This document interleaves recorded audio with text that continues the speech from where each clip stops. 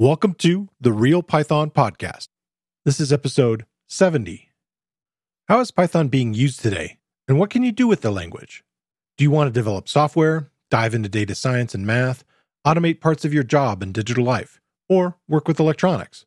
This week on the show, David Amos is back, and he's brought another batch of PyCoders Weekly articles and projects. We talk about a Real Python article that covers the incredible variety of ways that you can use Python. David shares an article about the Pythonic way to count objects using the counter class from the collections module. We discuss the ways that can lead to cleaner and more efficient code. We cover several other articles and projects from the Python community, including the inaugural CPython Developer in Residence, type classes in Python, GitHub Copilot writes a text-based game, friendlier tracebacks in REPLs, including Jupyter, 120 plus interactive interview challenges, a module that helps you build complex pipelines of batch jobs, and a tool for plotting inside the terminal. This episode is brought to you by Sentry, helping developers see issues that matter, solve those issues in minutes, and learn insights to keep their applications running at peak performance. All right, let's get started.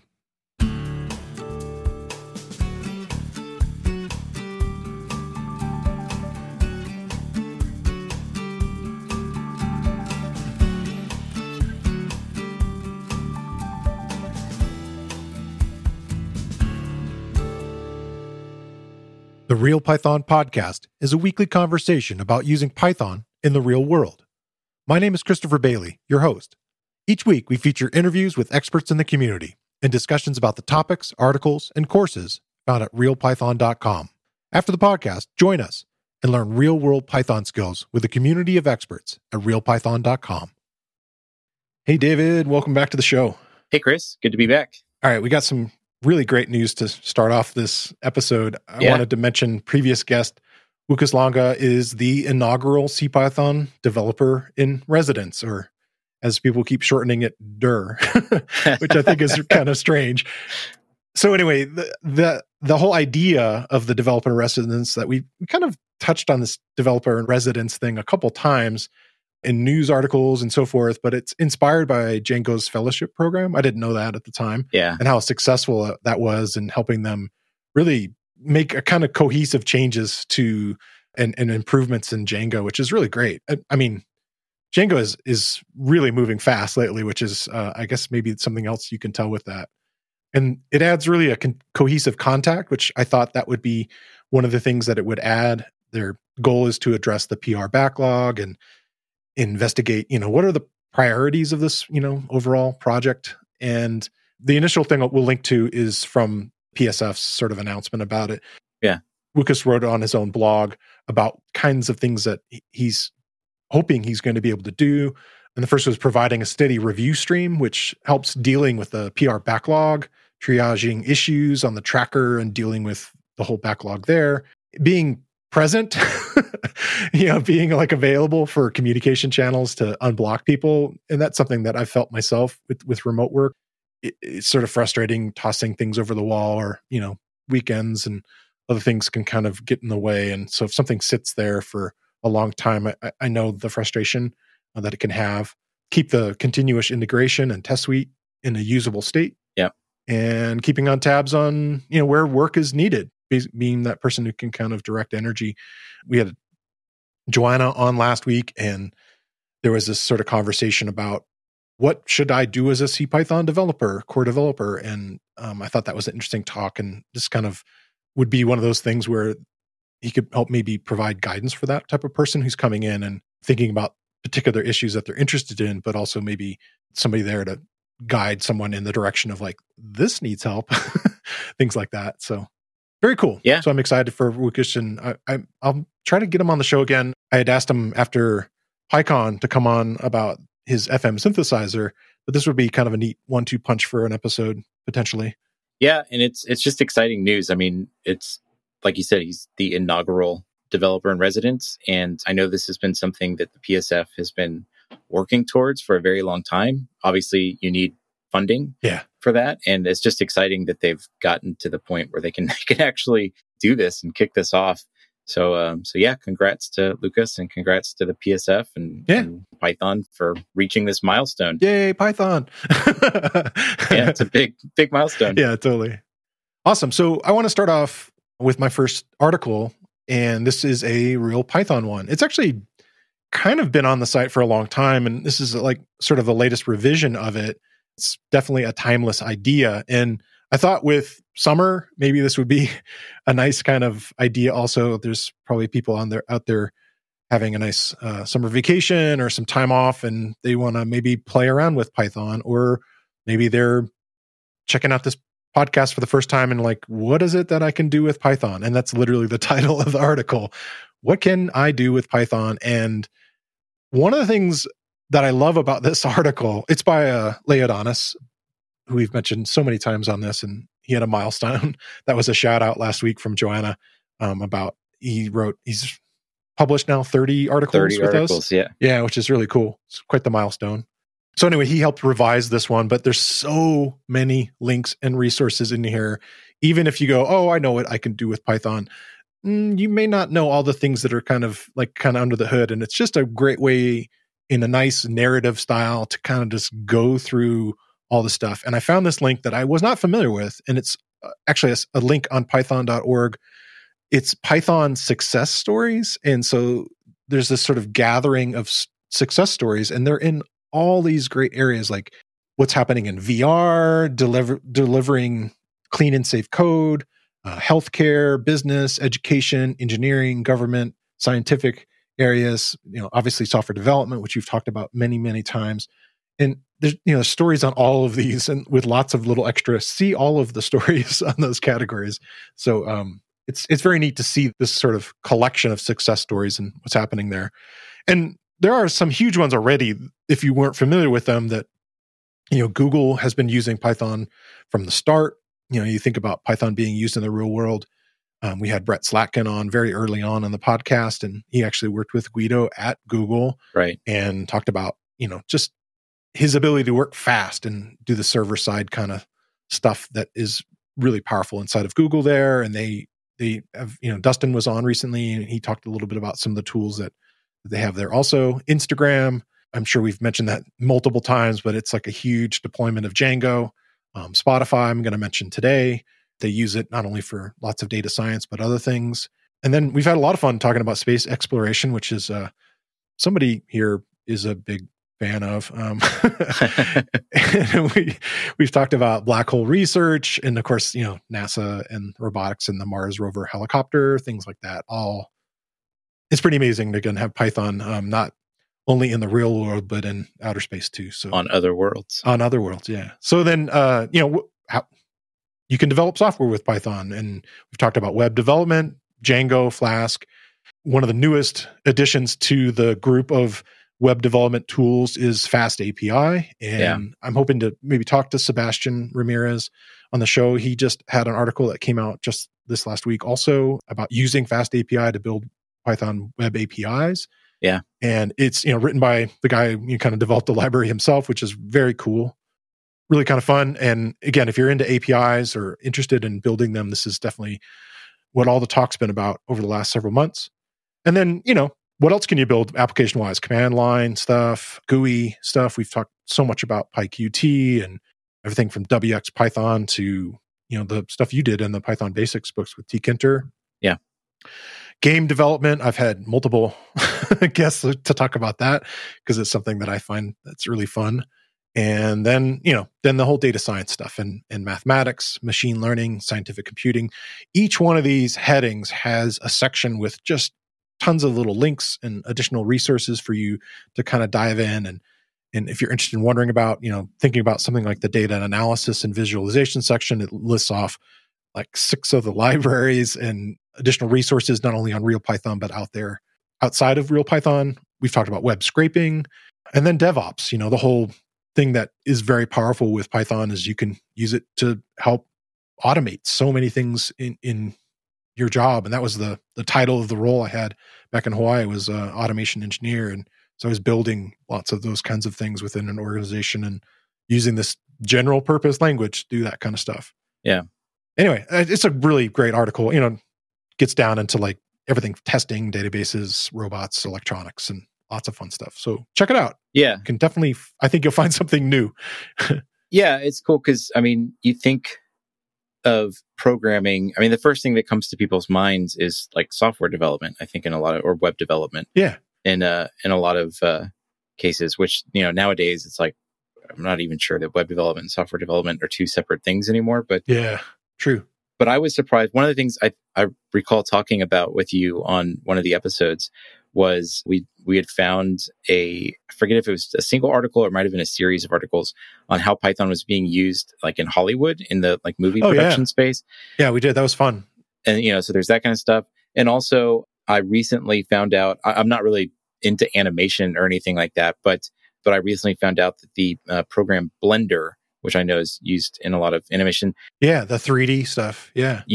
Can be scripted with Python. You know, so it's just like, there's just so much out there where Python is being used that it's almost, at this point, it almost feels like no matter what you're doing, you might have an unknown need, or it would be beneficial for you to learn a little bit of Python. Yeah. Because it really is, it just seems to be like applicable in so many different domains. It's really impressive.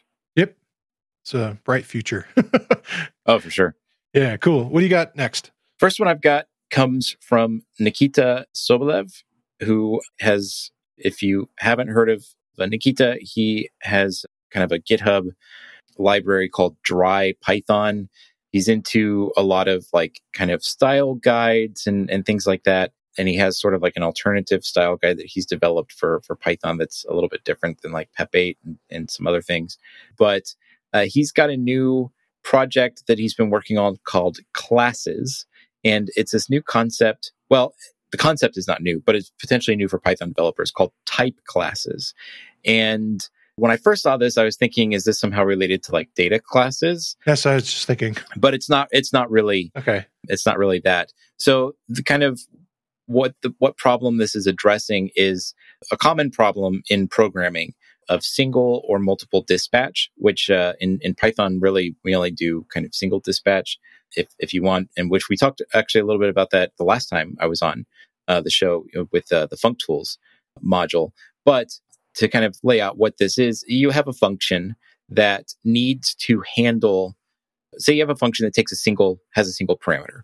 And the way that the function behaves depends on the type of the argument passed to that parameter. So if it's a string, it needs to do one thing. If it's a instance of some custom class, it needs to do something different. Like it can take different data types and it needs to do things a little bit differently. So an example of this might be if you have a function that does something with a file, and if the argument is a string, it needs to treat that string as like a file path string, like a string of file path, and use like the open function or something to open it. But you might also have it take a path instance from like the pathlib library, or maybe even a file descriptor, like you've got like a file you've already opened and you're going to pass that file descriptor to it.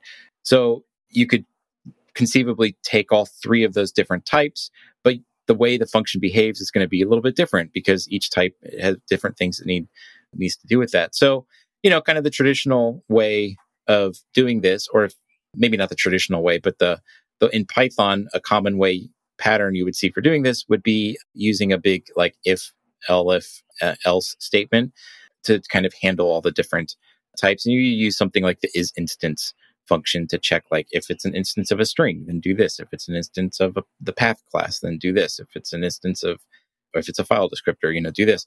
Those kinds of things. So you'd have this big if block. Well, that means you've got this one function that's kind of doing a lot inside of that one function. And from a software architecture perspective, it might not be desirable to have something like that. I could imagine it being slow to walk through that kind of tree.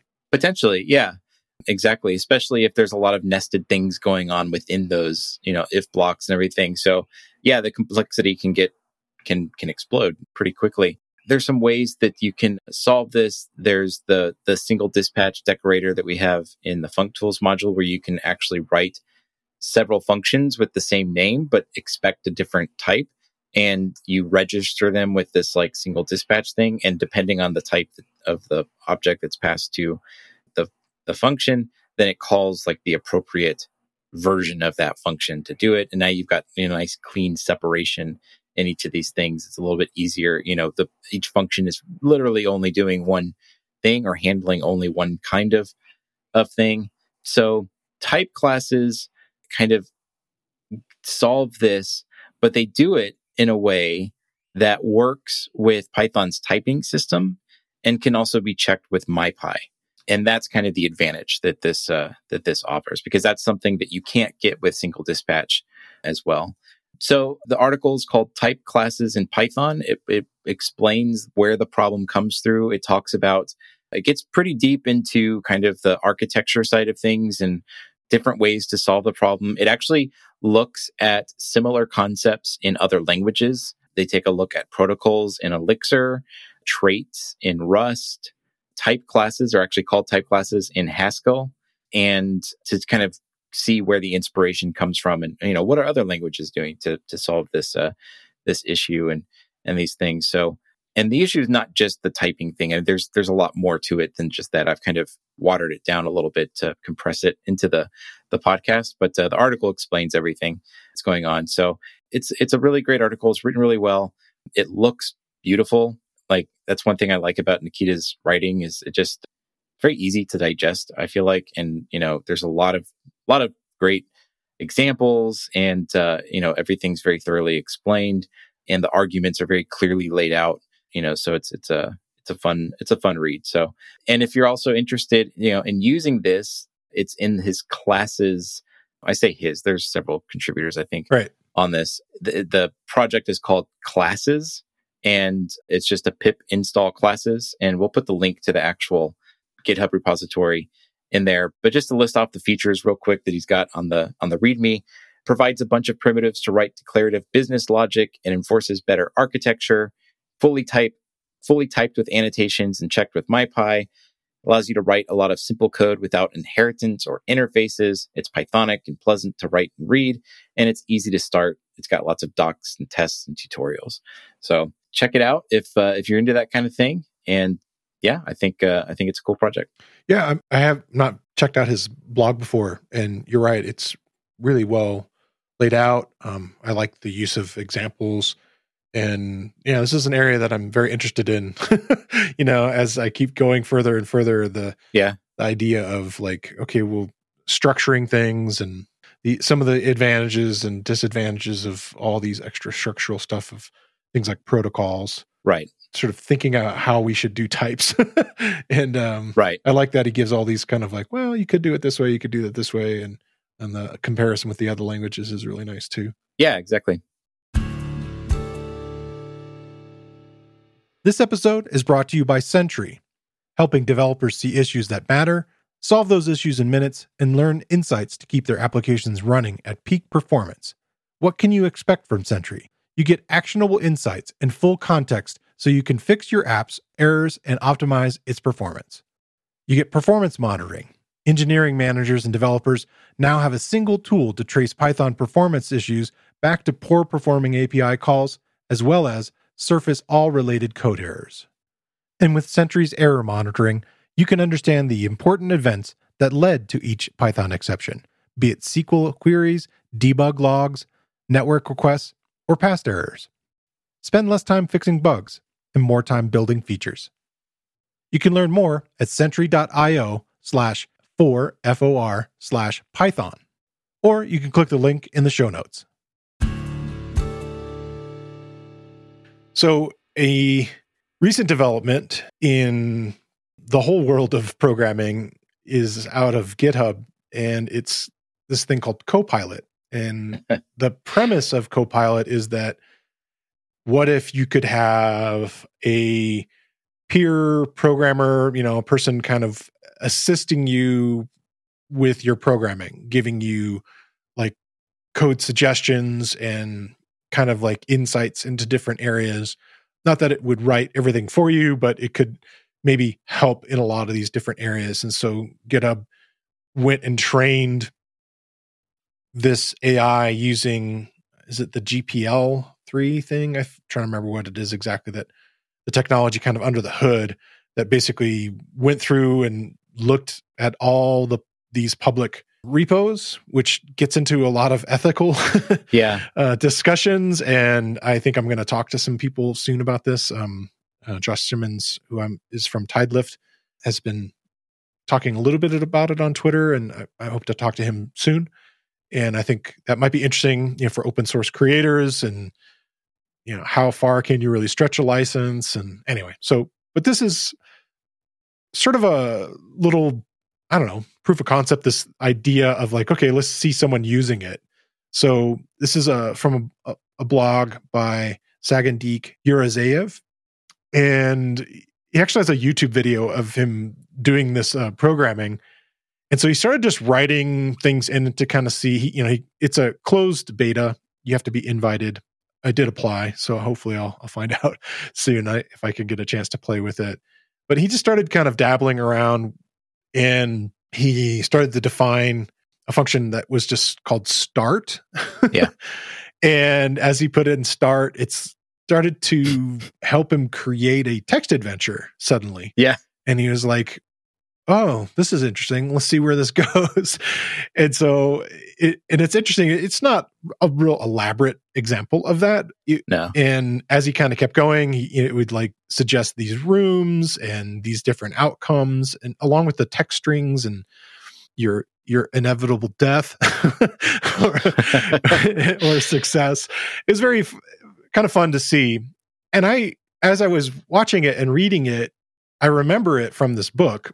Actually, it's from this instructional Python book that's pretty popular that was out there several years ago. And I'm guessing the same example got typed into lots of people's repos. Yeah. Hence why it bubbled up so easily as an example. I would guess there would be some kind of comparison and contrast thing that, this thing wouldn't just take one example, but it might. I don't know. Yeah, I don't know. So yeah, it's interesting. So it was really fun to kind of watch it do this as he's sort of tab completing, all these things. It just sort of, it shows you very much an autocomplete kind of thing. And as it's like, hey, it's almost like, hey, tapping you on the shoulder, you could go this direction. And he's like, okay. Yeah. And then so forth. It's really kind of fascinating to watch. So if you'd like to see Copilot in, sort of in action and the kinds of things that it does without, having the tool yourself to play with. Anyway, I don't want to get too deep into the whole ethical debate. I'm concerned about it somewhat. I think it's intriguing. Other people have other weird qualms where, this is just going to replace programmers. And I don't think that either, because we've already mentioned lots of other tools that help you with everything from, testing your code or looking for security vulnerabilities or refactoring your code. There's lots of other tools that do other similar assistive things. And I think you still will need help creating things. It may be like another layer of abstraction in a certain sense, but it sure looks like it needs help. As you even write something simple in here, you still need to kind of prod it in a particular direction if you think it's doing something correct. Probably the best other example I had heard about was, let's say you wanted to use an API like to send a text message with Twilio, and you can't remember what that looks like. Right. Like what are all the different argument kinds of things and so forth.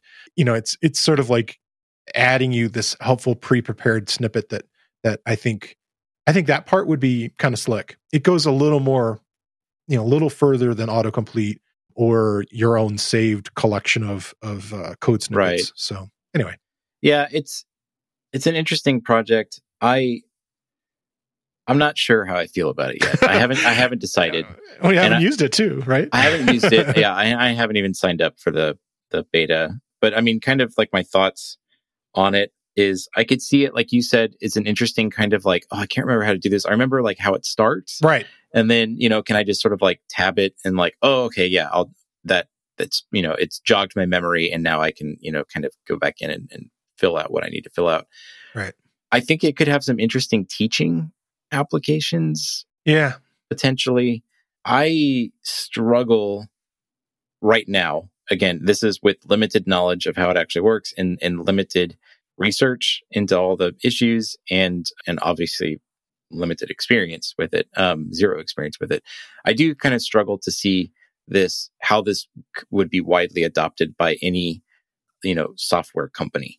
Like right, an organization. Or I would I kind of feel like, that's something that they might just stay away from for various reasons, licensing being one of them, but also just, quality assurance, and the whole idea of, replacing programmers. First of all, I don't think that's what Copilot is aiming to do, or like Right. that's even Microsoft's or GitHub's intention with any of this. Like, I don't think that's what they're going for here.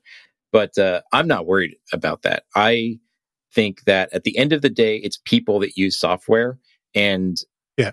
because it's people who are using software, they have feedback, and I don't think any AI is going to reliably interpret human feedback in a way that, could then be used to like improve the software or things like that. I could be wrong, but I don't think so. I just think that I think it may be used in a way that isn't unlike Stack Overflow in some ways. That people do end up copying lots of code out of there and using those examples. Sometimes people use whole chunks of it, which can be embarrassing.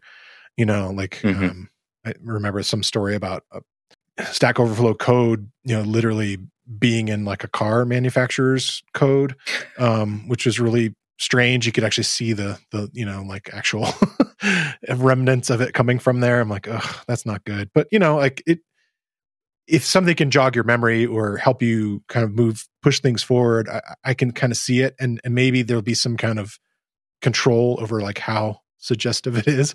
Is it like Clippy? It looks like you're trying to write an API. Anyway, so we'll see. Yeah. But yeah, it's definitely a hot topic, and it's something that I will be kind of following and seeing, what happens with it, and would like to maybe play with it one day. I don't know if it's going to be monetized or if it's a tool. I don't know what their intent with that is. Yeah, I think it's going to be a paid product, but I have no idea what that will be, and if there will be. It seems like there's always like kind of levels to that too. Yeah. At least in open source, so it'll be interesting. Yeah, for sure. What do you got next there? So I got another one from our friend Leodanis. It's called Python's Counter, the Pythonic Way to Count Objects. And we've talked a little bit about the collections module here on the podcast. This is another example of something that comes from the collections module. And it is very useful. And one of those things that, definitely falls into like the batteries included category of like, of Python, which I guess most things in the collections module fall into that category. But this is, all about counting things. And it might not be so obvious to you, the listener, that like, do you actually count lots of things in code? Like, is that, and well, yeah, you do. Like, it's actually an incredibly common thing that you end up, having to do. It doesn't always necessarily look like counting necessarily, but it is something that that happens a lot. So the counter class makes it extremely easy to do this, like one-liner kind of thing. Like, then you're able to count. So the article walks you through like, okay, well, how do you count objects in Python? Let's say you've got a string with the word, say, Mississippi, and you want to count how many times each letter occurs in the string. So the frequency of each letter. You could do that using like a for loop. You could do that using a for loop and using a dictionary that uses like the dictionary get method to keep track of things. Like there's a couple of different ways you could do that. There's another object from the collections module called default dict that you could also use in this situation to help get cleaner code inside of your for loop and all this. Yep. We've covered that one.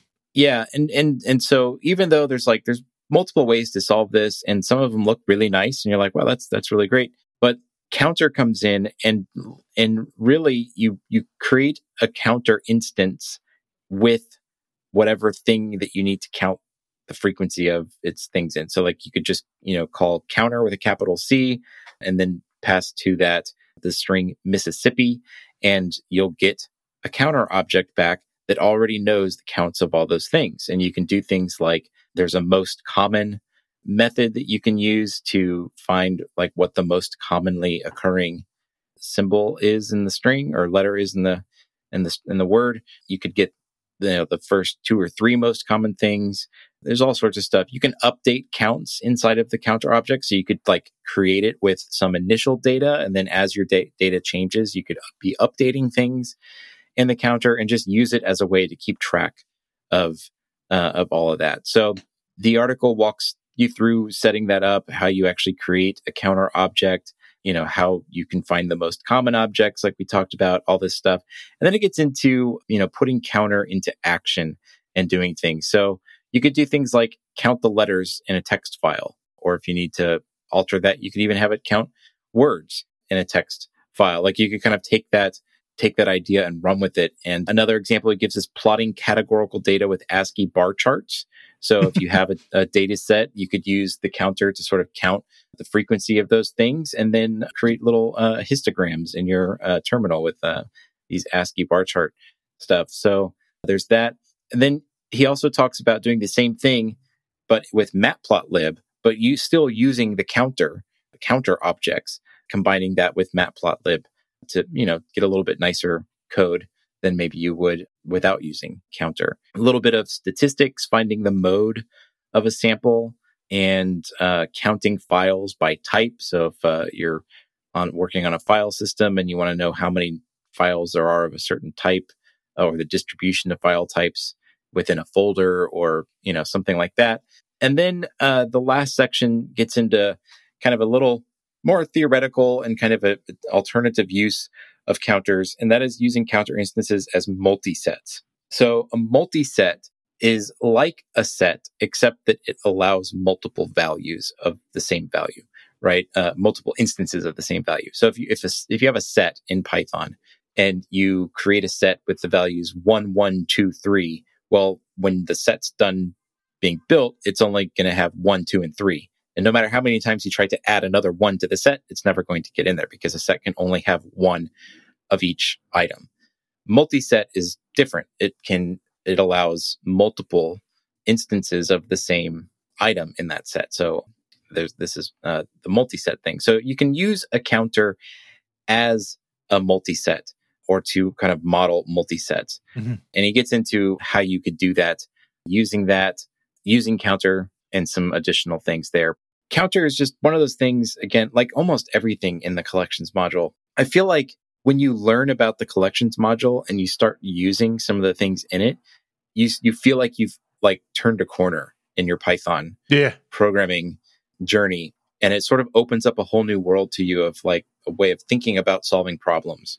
So yeah, it's, we'll probably talk about more things as articles come out on this. It's just a great module in the standard library. Counter is kind of a classic example of like a cool thing that's in it. So definitely check it out. If you've never heard of the collections module, if you've never heard of counter objects before, I definitely recommend checking the article out and learning more about that. You'll be surprised at how little code you have to write for some of these things. Yeah. Well, I was surprised by the explanation of the methods underneath that, those kinds of additional things that it can do. Mm-hmm. That part I haven't really explored. I'd explored the base use of it in different places. And the multi-set thing actually came up when we were talking about those data structures, the whole video series that Christopher Trudeau did, but also the article that Dan had written. And that one came up, the multi-set, which sometimes is referred to like as a bag. Yeah. Is another term that people use for it. Another term for it, yep. Yeah. So super cool. Yeah. This is one that, you could very easily like slough off and go, oh, okay, I've heard of counter. It's like, no, actually you might find some interesting stuff hiding in there. My next one is kind of continuing this theme of like, okay, how can you continue to educate yourself and practice? My sort of summer theme also. And it's interactive coding challenges, 120 plus interactive Python coding interview challenges. Yeah. And it also includes this learning tool I've never used called Anki flashcards, but yeah, I'm guessing that's how it's pronounced. Anki, Anki. I think there was a startup called Anki that was like little racing cars or something like that. Anyway, so it's a GitHub repo, and it's by Don Martin, who's like kind of the primary person behind the project, but there's a lot of people who are contributing to it. Another one, lots of stars, to 23,000 stars. So, and the idea is, okay, I think we've talked about interview questions multiple times, but this is kind of fun. Not only is there like the flash element of like, okay, boom, here's a random one of these questions for you to take on. Okay, how long did it take you to do? And you can kind of work through it. But it also, the repository includes links to Jupyter notebooks of not only the problem, but also the test suite to kind of try to go through and make sure that it passes all the different test cases. It also has details on constraints for the tests. Are you testing for none? Things like that. Kind of weird input that you might get. And then sort of thoughts about like Big O notation. And again, sort of the whole time and space complexities. It has a variety of themes, but some of the categories are like arrays and strings, linked lists, stacks and queues, graph and trees, sorting, recursion, bit manipulation. System design is a whole other kind of subcategory, and object-oriented design. And then data structures like build a linked list, stack, queue, binary search. And there's lots of those resources on RealPython. If you are intrigued in these kind of areas or would like some help, this has some nice, I guess, kind of kicking you off in these directions. Or if you've kind of thought like, okay, I'm interested in the whole interview process and thought that maybe a whiteboard is in your future, this would, I think, be a really great resource to kind of at least practice with and think about some of this stuff. And if it's totally new to you, like you haven't gone through the whole CS background, I think this could be a nice ancillary course to test yourself as you learn these topics. Yeah. What's so funny about it is there are these sort of, I don't know, I always think of them the hard way solutions of like, yes, you could go through for loops for finding every letter in a particular string and counting them, or hey, there's the thing that we just talked about using the counter class, it's part of the collections module.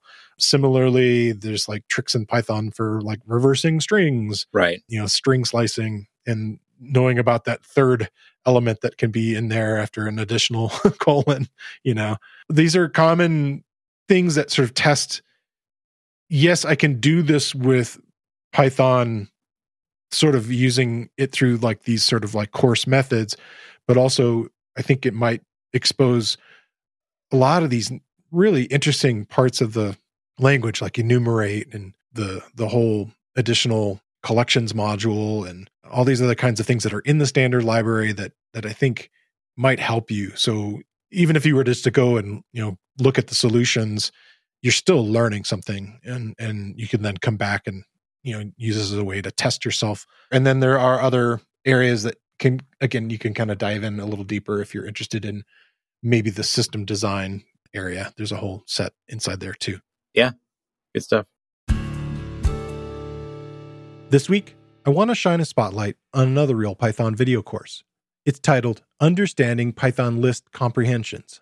The course is based on a RealPython article by James Timmons, and in the video course, Rich Bibby shows you how to properly structure a Python list comprehension, how to rewrite loops and map calls as list comprehensions, supercharge your own comprehensions with conditional logic, and how to use comprehensions to replace filter calls. I think it's a worthy investment of your time to learn one of Python's most distinctive features and how you can use list comprehensions to create powerful functionality within a single line of code. RealPython video courses are broken into easily consumable sections, and where needed, include code examples for the techniques shown. All lessons have a transcript, including closed captions. Check out the video course. You can find a link in the show notes, or you can find it using the newly enhanced search tool on realpython.com. What do you got coming up next? My next one comes from Andre Roberg. I apologize if I'm mispronouncing the last name and he's listening. He's got a project called Friendly Traceback, which I think is a really, really cool project. Basically, it allows you to, it helps sort of restructure the way a traceback looks in Python to make it friendlier to beginners. Yeah. and also adds some really cool kind of interactive components where if you do something, you get an error and you get a traceback, like you're working in the REPL, you get a traceback. You can import a function called explain and run explain, and it will give you some more context about the error that you saw. So it's this fantastic learning tool. And so it kind of serves two purposes. There's a lot of like work that is going on to try to improve tracebacks in Python to make them easier to read, easier to understand and work with.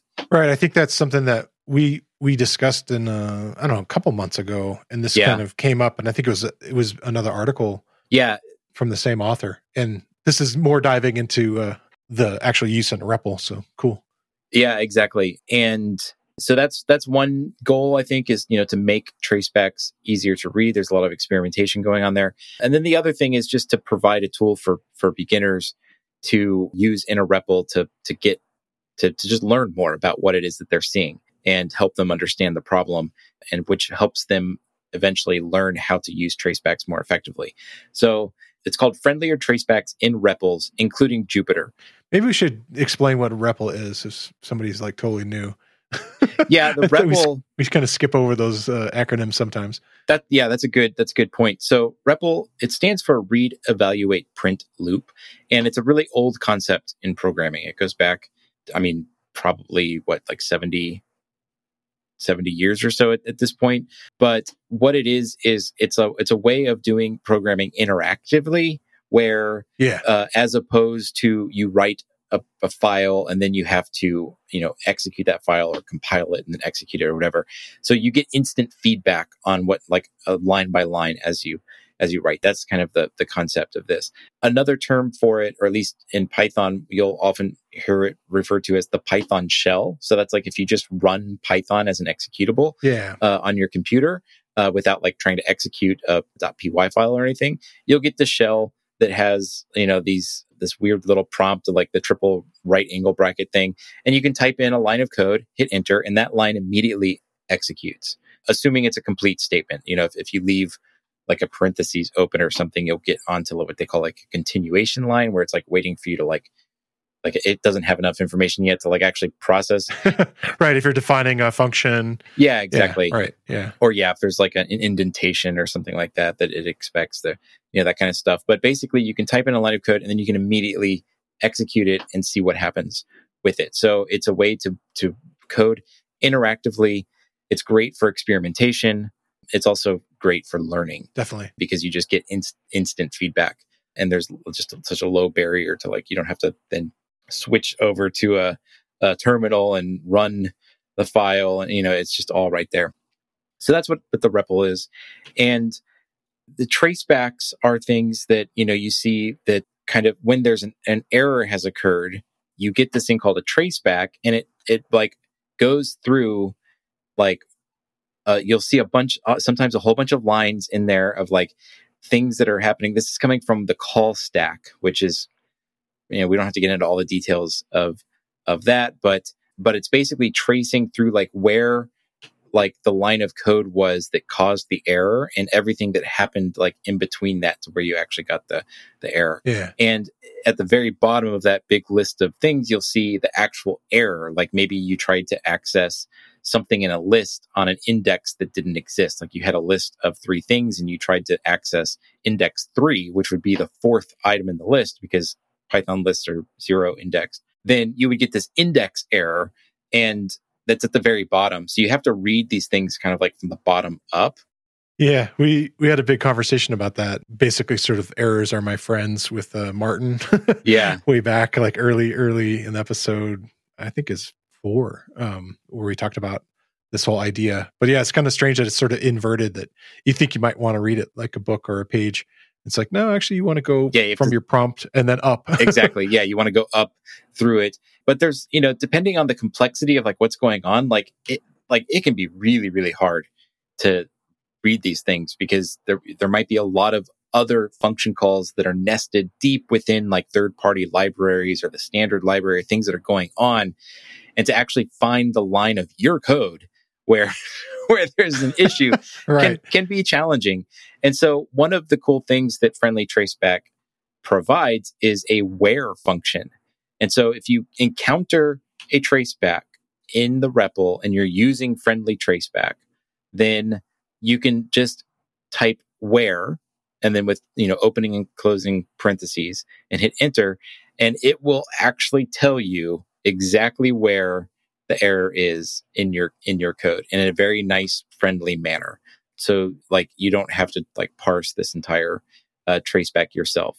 And there's, like I said, there's also this explain function that can be used to get more context around like what's going on. So like in this case of this index error, if you get it and then you type explain and then opening closing parentheses, then it'll say, remember, the first item of a list is not at index 1, but at index 0. An index error occurs when you try to get an item from a list, a tuple, or a similar object, a sequence, and use an index which does not exist. And it kind of it gives you some examples and things like that. And then it'll also tell you like, where it was that this happened and everything. So it really, just tries to provide more context and make it easier for beginners to understand like what's going on here. One of the big things, so there's been a lot of updates to this project recently, and one of the things that's been added is support in Jupyter Notebooks. So now you can get all this, because a Jupyter Notebook is kind of like a REPL. Yeah, it's fairly interactive. Yeah, you're kind of running blocks. Yeah. The difference between a Jupyter Notebook and like a traditional REPL is that a REPL is in a sequence. Like, you put in one thing and then it happens, and then you do the next thing and then it happens, the next thing. Whereas a Jupyter Notebook, you can kind of like run things out of order if you want to. Like, you have a little bit more freedom. Which is a complaint some people have with it. Yeah. But knowing the state. Yeah. But there's a similar, it's similar in the sense that like you can write code in a cell and then you run it and you get that instant feedback from what you got there. So now this friendly traceback is now working in Jupyter Notebooks, which is really cool. So I think, there's a lot of people in the data space that kind of start with Jupyter Notebooks. Right. As opposed to like a Python shell or something like that. And now, this allows those people to take advantage of what Friendly Traceback does as well. Sweet.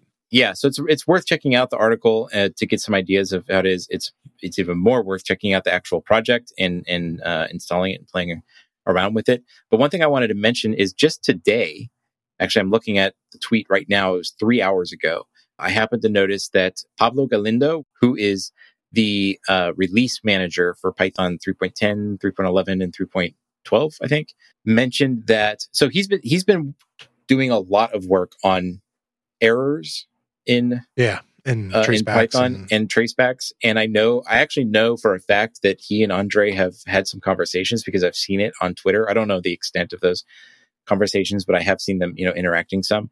And just today, Pablo announced that it says, after a lot of work, we've finished the implementation of PEP 657 in Python 3.11. Tracebacks will annotate where exactly the error is happening in your code, which is a huge thing. I think this is going to be amazing just to have that built in. It's kind of like in the friendly traceback, I mentioned, this where function that you can type in and it'll show you exactly where it is. Well, in Python 3.11, which is still a ways off. I mean, we're still, over a year and a half away from that coming out. Yeah, because 3.10's been locked. 3.10's been locked. Yeah, 3.10 is coming out in October of this year, 2021. And then October of 2022, we should see 3.11 come out. And it'll have this feature of just annotating it. And the picture, it shows that like you've got your traceback. It's got like the line of code where the error is. And it's like underlined with the little like tilde thing, little squiggly line. And then there's like a little caret, like the little caret symbol underneath the exact like character or characters in that where the error is. Like the example was like has a subtraction. Yes. Yeah. Yeah.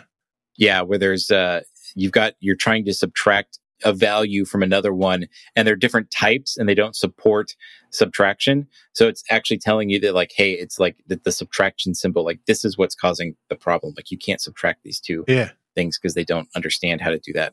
That's great. Localization. I mean, usually it's just the line, right? Or maybe it's the word. Not even that sometimes. Yeah. But it's always the next word. Yeah. And then, the where is so crucial.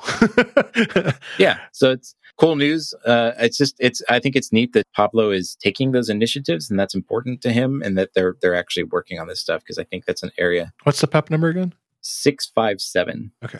Cool. Which I've not actually read that. Yeah, I'm going to include the links for it. That's why I wanted to grab it. Okay. Awesome. Well, that brings us to projects then, right? That brings us to projects now. So if you hear the name Luigi, you might think of the brothers who are plumbers in the Mario Brothers games. And my project is named Luigi. It's a Python module. And the idea is that it's going to help you build complex pipelines of batch jobs. So be able to, especially in the data science world where you have this whole workflow of ingesting, extracting data, transforming it, and then loading it back in, that whole ETL. We've talked about the whole, we've had Kyle Stratus on to talk about data management side of data science and so forth. And this tool is created by Spotify, and they've been using it, at least since 2012. And you can think of the kinds of jobs that something like Spotify would have to do. This huge data set of songs and artists and all this information, and having to create like your own personal list of songs that, are going to be yours to listen to this week, or new releases or whatever.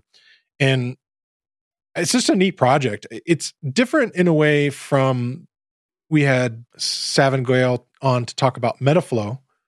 And Luigi is, in my opinion, kind of a lighter weight tool that is designed really more specifically about sort of watching this pipeline of batch jobs, of, having a list of these things that it's going to work through. Things that I like about it, it has kind of a cool, like, overall web interface that you can use to kind of monitor how your batch jobs are going, but it does dependency resolution. It's similar to, like, if you maybe heard of something called Airflow, it has some kind of similarities there. I'll link to an article titled Data Pipelines, Luigi, Airflow, and Everything You Need to Know. That's another Towards Data Science blog post. It kind of shows it in action, and a lot of the things that are happening with on-premises large data things are moving more toward these, cloud storage solutions instead. So anyway, it looks like this tool is a little more agnostic. It was definitely geared toward Hadoop initially, but you can use it with lots of other tools. And it just helps with creating the language of how to plumb all those jobs together. So I thought it might be a useful tool for you guys who are interested in data science and digging in a little deeper into that stuff. Yeah. Cool. So what do you got? Mine is a really funny and fun, both. Yeah, I like this one.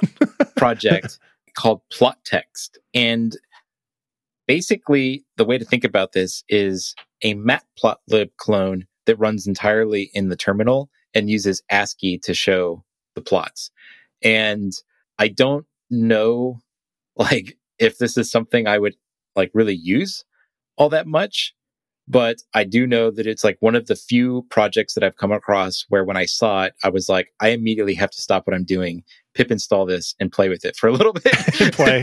So, it had that effect on me. It's really fun.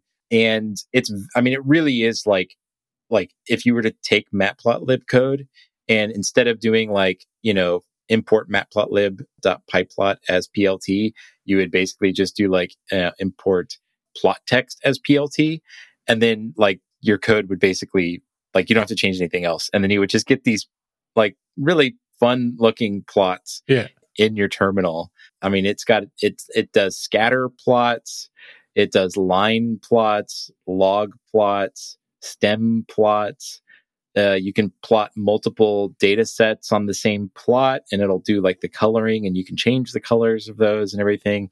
It's got support for double y-axes. So if you have two different graphs on the same plot, but they have different y-axes, you can have one on the left and one on the right. It does bar plots and histograms. And I mean, it's just I wonder if it would be useful in those small displays, for a CircuitPython or other project where you may not have the ability to load a large library in to display, a chart or graph with just using ASCII. Yeah, that's interesting. I hadn't thought about that, but yeah, that might be a kind of a place where you could actually, use this.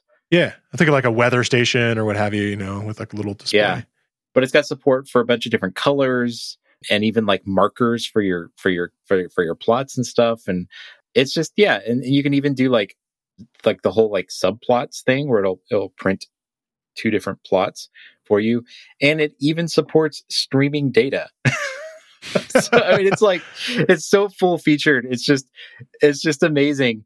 And I just love that like someone spent so much time putting this together. It's not that old. I mean, it looks like they first uploaded this. Well, I don't know how old the project is, but it's only been on GitHub for like maybe a month or so. And they've already racked up 617 stars at this point. So nice. Pretty awesome. And yeah, it just was, like I said, it was just one of those things. I came across it and I was like, I have to try this out. Like, I'm sorry, but I'm not going to get any work done for like the next 15 or 20 minutes. I'm just going to play with this thing. Yeah, it's a really neat project. I like it. Plot text. All right. Thanks for bringing all these PyCoders articles and projects again. Absolutely. Thanks for having me on. Yeah. Happy middle of the summer to everyone. Same to you. Yeah, we're I'm down in Houston, and it's starting. Well, we had a heat spell like the rest of the world, it seemed like. Right. A little while ago. But that kind of cooled off, and now we're kind of reaching that point where like the typical Houston summer heat is starting to really kick in. But yeah, it's definitely the middle of the summer. Yep, it's totally the middle of summer. All right. Take care. Yep. See you. I'll talk to you soon. This episode was brought to you by Sentry, helping developers see issues that matter, solve those issues in minutes, and learn insights to keep their applications running at peak performance. You can learn more at sentry.io/4for/Python, or you can click the link in the show notes. I want to thank David Amos for joining me again this week. And I want to thank you for listening to the Real Python podcast. Make sure that you click that follow button in your podcast player. And if you see a subscribe button somewhere, remember that the Real Python podcast is free. If you like the show, please leave us a review. You can find show notes with links to all the topics we spoke about inside your podcast player or at realpython.com/podcast. And while you're there, you can leave us a question or a topic idea. I've been your host, Christopher Bailey, and I look forward to talking to you soon.